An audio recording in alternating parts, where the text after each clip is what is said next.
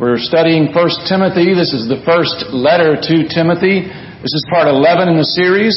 The message is entitled, How Do You Silence a Critic? So I invite you to turn in your Bibles to 1 Timothy 4, verses 9 through 16. And to follow in the outline, if you would. Please stand with me for the reading of God's holy word. This is the word of God. This is a trustworthy saying that deserves full acceptance. That is why we labor and strive, because we have put our hope in the living God, who is the Savior of all people, and especially of those who believe. Command and teach these things. Don't let anyone look down on you because you are young, but set an example for the believers in speech, in conduct, in love, in faith, and in purity. Until I come, devote yourself to the public reading of Scripture, to preaching and to teaching. Do not neglect your gift, which was given you through prophecy when the body of elders laid their hands on you. Be diligent in these matters. Give yourself wholly to them, completely to them, so that everyone may see your progress. Watch your life and doctrine closely. Persevere in them, because if you do, you will save both yourself and your hearers. The grass withers and the flowers fall, but the word of our God stands forever. Let us pray. Thank you, Lord Jesus, for this your word. We pray that you would speak to us and help us to apply this word to our own lives. We know Timothy was a pastor, but yet, Lord, there is so much application, so help us to see it. I pray in your name. Amen. Please be seated. The British theologian Lesslie Newbigin, who lived in the 20th century, died in late 20th century. He told the following story when he was a missionary to illustrate how different cultures can water down the claims of Jesus Christ.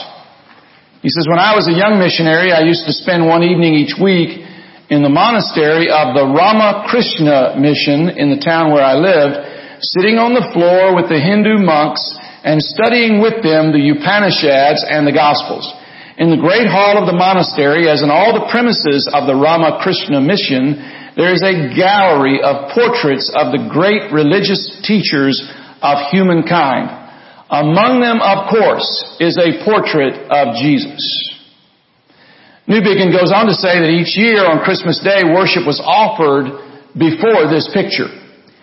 Jesus was honored, Jesus was worshipped, as one of the many manifestations of deity in the course of human history. But this wasn't a step toward leading people to faith in Jesus Christ. It was actually what Newbigin called a step back. He said the co-option of Jesus into the Hindu worldview. And he explains it this way. He said Jesus had become just one figure in the endless cycle of karma and samsara, the wheel of being in which we are all caught up. He had been domesticated into the Hindu worldview. That view remained unchallenged. It was only slowly through many experiences that I began to see that something of this domestication had taken place in my own Christianity, that I too had been more ready to seek a reasonable Christianity, a Christianity that could be defended on the terms of my whole intellectual formation as a 20th century Englishman, rather than something which placed my whole intellectual formation under a new and critical light. I too had been guilty of domesticating the gospel. Imagine being a young pastor. Timothy was probably in his late 20s, early 30s. You're put in a position of considerable responsibility as the Apostle Paul's hand-picked representative in the city of Ephesus, a godless city. Verse 11 in our text, Paul writes, command and teach these things. So the question is, what things? What things was he to teach? Well, that expression occurs 8 times in this letter. 8 times. It's basically the sum of all the things, the instructions and the admonitions that Paul had given to Timothy, and which he was to keep on passing along to other people in his congregation. And then we come to verse 12. which is where Paul reminds Timothy of a very important point. And this is at the top of your outline. Don't let anyone look down on you because you are young. Brings back memories. I was young at one time. I was the senior pastor of a church in Texas at the age of 31. I spoke on the phone to a young lady who was she was on the search committee for that church that interviewed me back in 1985. She's about to turn 50, so that made me feel really old. And I talked to her about, those years and how she was so impressive, such a godly young lady at 15. And she said back to me, "How did you handle all those people at 31? I said, "That's a good question. I'm not really sure how to answer that question." I'm thankful that they took good care of me and were very patient with me as I tried to pastor them. We look at the context here in this passage, and it appears that there were those who looked down their noses at this young pastor named Timothy, thinking that he had no right to be in such a position of authority. But if you put those two verses together, you could say that Timothy was called to a position beyond his years. So obviously Timothy had experienced some criticism about his work. And maybe you can relate to that. Have you ever done anything where you've been criticized for what you were doing? I bet you have. I bet you've been criticized before. Have you ever thought, this job that I'm in right now is over my head? I think that all the time. Have you ever thought, this is beyond me, I need some help? I'm constantly calling my Apostle Paul. He's still alive, thankfully, and I just bounce a lot of things off of him to get his insights on things. We all need mentors, no matter what we're doing. Timothy, I'm sure, could relate to how frustrating it is to be put in a position of authority when you just have so many questions still. And so Timothy hears this command, teach and command, which could easily be undermined by his youthfulness. He was a young man. The famous preacher Charles Spurgeon could certainly relate. He had the same kind of criticism laid upon him. He was only 21 years old. 21 years old when he became the pastor of a very large Baptist church in London. One time a lady was shaking his hand at the door and at the end of the service, and she said, "Mr. Spurgeon, your ministry is so helpful. It does my soul so good to hear you preaching with such power. But you are so young."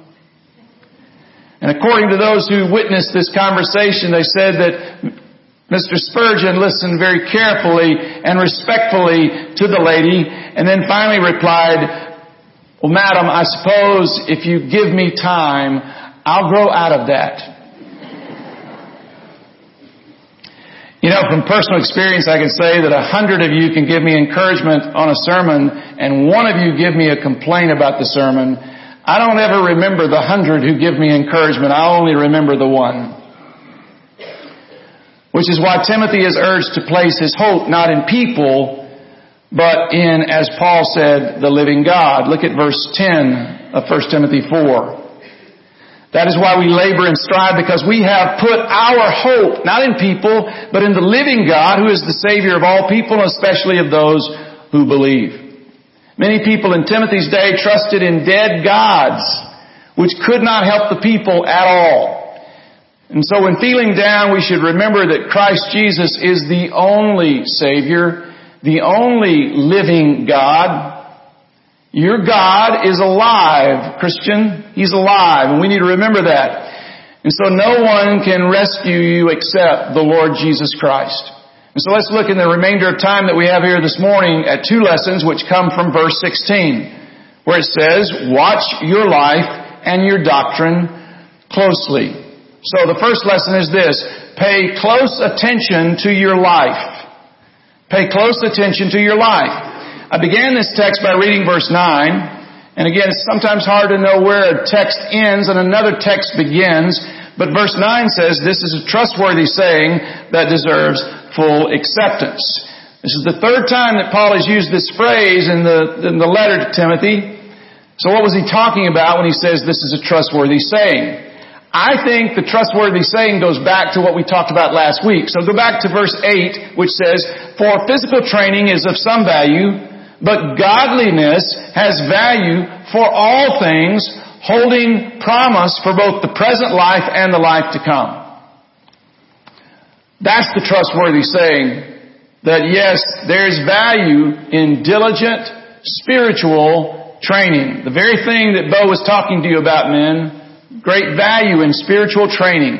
Paul goes on to give Timothy one way in which he should commend his ministry if there are complaints about his youthfulness, and gain acceptance of his ministry, and that is by setting a good example. Set a good example. You know, I was quite a wild kid. I can see myself running out of church like these kids running out at children's church, growing up in the church that I grew up in. The principal of the high school was one of the elders of our church, so that was a little intimidating. He used to say to me, "I can't hear what you say for seeing what you do." And that worked on me. Paul tells Timothy not to let anyone look down on him because he's young, but to set an example. Set an example for the believers. So Paul wasn't telling Timothy to do anything or something that he himself had never done. Paul had set an example before for his life. And I love verse 11, or verse 1 of chapter 11 of 1 Corinthians. So if you'll turn in your Bibles to 1 Corinthians 11. We read from Corinthians 7 a little while ago. 1 Corinthians 11, listen to verse 1. The Apostle Paul writes and says, "Follow my example as I follow the example of Christ." Follow my example. That is really hard to say. The Apostle Paul said that to the church at Corinth. You follow me as I follow Christ. And so he's telling Timothy this. He's saying, you set yourself up as an example before the believers so that they might follow you as they follow Christ. And in all humility, that is a really difficult thing to say. I hope you catch the full import of how powerful a statement that is. Yet Paul wasn't afraid to put himself out there, to hold himself accountable for his own walk through his relationship with Jesus Christ. I ask the question, how many of us today are actually living for Christ? I mean, living your life for Jesus Christ outside of these doors. Obviously, you're here today, and that would say that most of you are here because you love Christ. You love Jesus Christ. But today there are many who have fallen into the great American self-centered way of life. They attend church because it meets their needs, and when their needs are not met, then they probably move on. With all humility, I have to say to you, if I'm talking to you this morning, that is not the Christian life. That is not the Christian life. The Christian life involves denying yourself, taking up your cross, and following Jesus Christ. Even when it's hard. Even when it's difficult. So we set a good example, according to the Apostle Paul, in several ways. The first of which is in our speech. In the way we talk. In our speech. We all have to watch what we say. Turn with me to Ephesians chapter 4. Ephesians chapter 4. Verse 29. The Scripture says, "Do not let any unwholesome talk come out of your mouths, but only what is helpful for building others up according to their needs, that it may benefit those who listen." And look at the next verse. "And do not grieve the Holy Spirit of God, with whom you were sealed for the day of redemption." It's an interesting placement to me of that verse. When we engage in improper speech or coarse speech, we grieve the Spirit of God who lives inside of us. So if you talk in a way that's improper, if you use foul language, then you're actually living in a way that's not honoring the Lord by your speech. Our prayer should be Psalm 141 verse 3. Psalm 141 verse 3, which reads, "Set a guard over my mouth, Lord. Keep watch over the door of my lips." Timothy was to set a good example in his speech. Secondly, in his conduct. Not just the way he talked, but the overall behavior was to be exemplary. The way to get people to stop looking down on you is to set such a good example that they have no choice but to look up to you. Speech and conduct actually go together. The Puritan Richard Baxter warned pastors to watch how they live, quote, lest you may unsay with your lives that which you say with your tongues. It's a good word. And in my study for this message, I read this sentence. Listen to this quote. For better or worse, to a greater or lesser extent, congregations are made in the image of their pastors. And that gave me pause. Pretty scary thought, but I wouldn't say it's untrue. It puts pressure right where it should on the pastor's leadership. And then the third way that Timothy was to set an example to the church was in his love and faith. Paul once said, under the inspiration of the Holy Spirit, there are three things that remain. Remember those? Faith, hope, and love. What did he say the greatest was? Love. So the pastor is to lead by example in his faith. He's to believe in the power of a God who can answer our prayers, and so we petition our God through Jesus Christ on behalf of the church and individual members of the church. And then the pastor, he can do all those things. But if he doesn't love, he's just making noise, according to 1 Corinthians 13. He is to love the Lord. He is to love the people placed under his spiritual care, which means he's rejoicing with those who rejoice. He's weeping with those who weep. And then finally, in purity. In purity. You know, our culture does not believe this, but sexual sin is a unique sin. That's why Paul said in 1 Corinthians 6, all other sins are outside of your body, but he who sins sexually sins against his own body. And so he puts sexual sin, Scripture puts sexual sin as way up high on the totem pole. Sexual sin is alive and well in the day in which we live. It not only destroys a man's ministry, but it does damage to a church's reputation, and ultimately it dishonors the name of Jesus Christ whenever a pastor engages in sexual sin. Paul is challenging Timothy to moral purity, but not just outward purity, but an inward purity that begins in the mind. Sexual immorality always begins in the mind. To follow Christ, you expect to be under attack from the enemy. Which means you must do what Paul said in 2 Corinthians 10 verse 5. You must take captive every thought to make it obedient to Christ. Do you know that verse? 2 Corinthians 10 verse 5. When you get one of those negative thoughts or evil thoughts, you immediately say, Lord Jesus, I take this thought, I give it to you, so you might make it obedient to you. As Timothy read this letter from Paul, it could be he was reminded of the psalmist's question in Psalm 119. You know, I've jokingly said to people, when you become a member of this church, you have to memorize Psalm 119. Well, that's quite a feat if you've done that. It's a lot of verses in that chapter. But early on in Psalm 119 is verse 9. And it asks a question. How can a young man keep his way pure?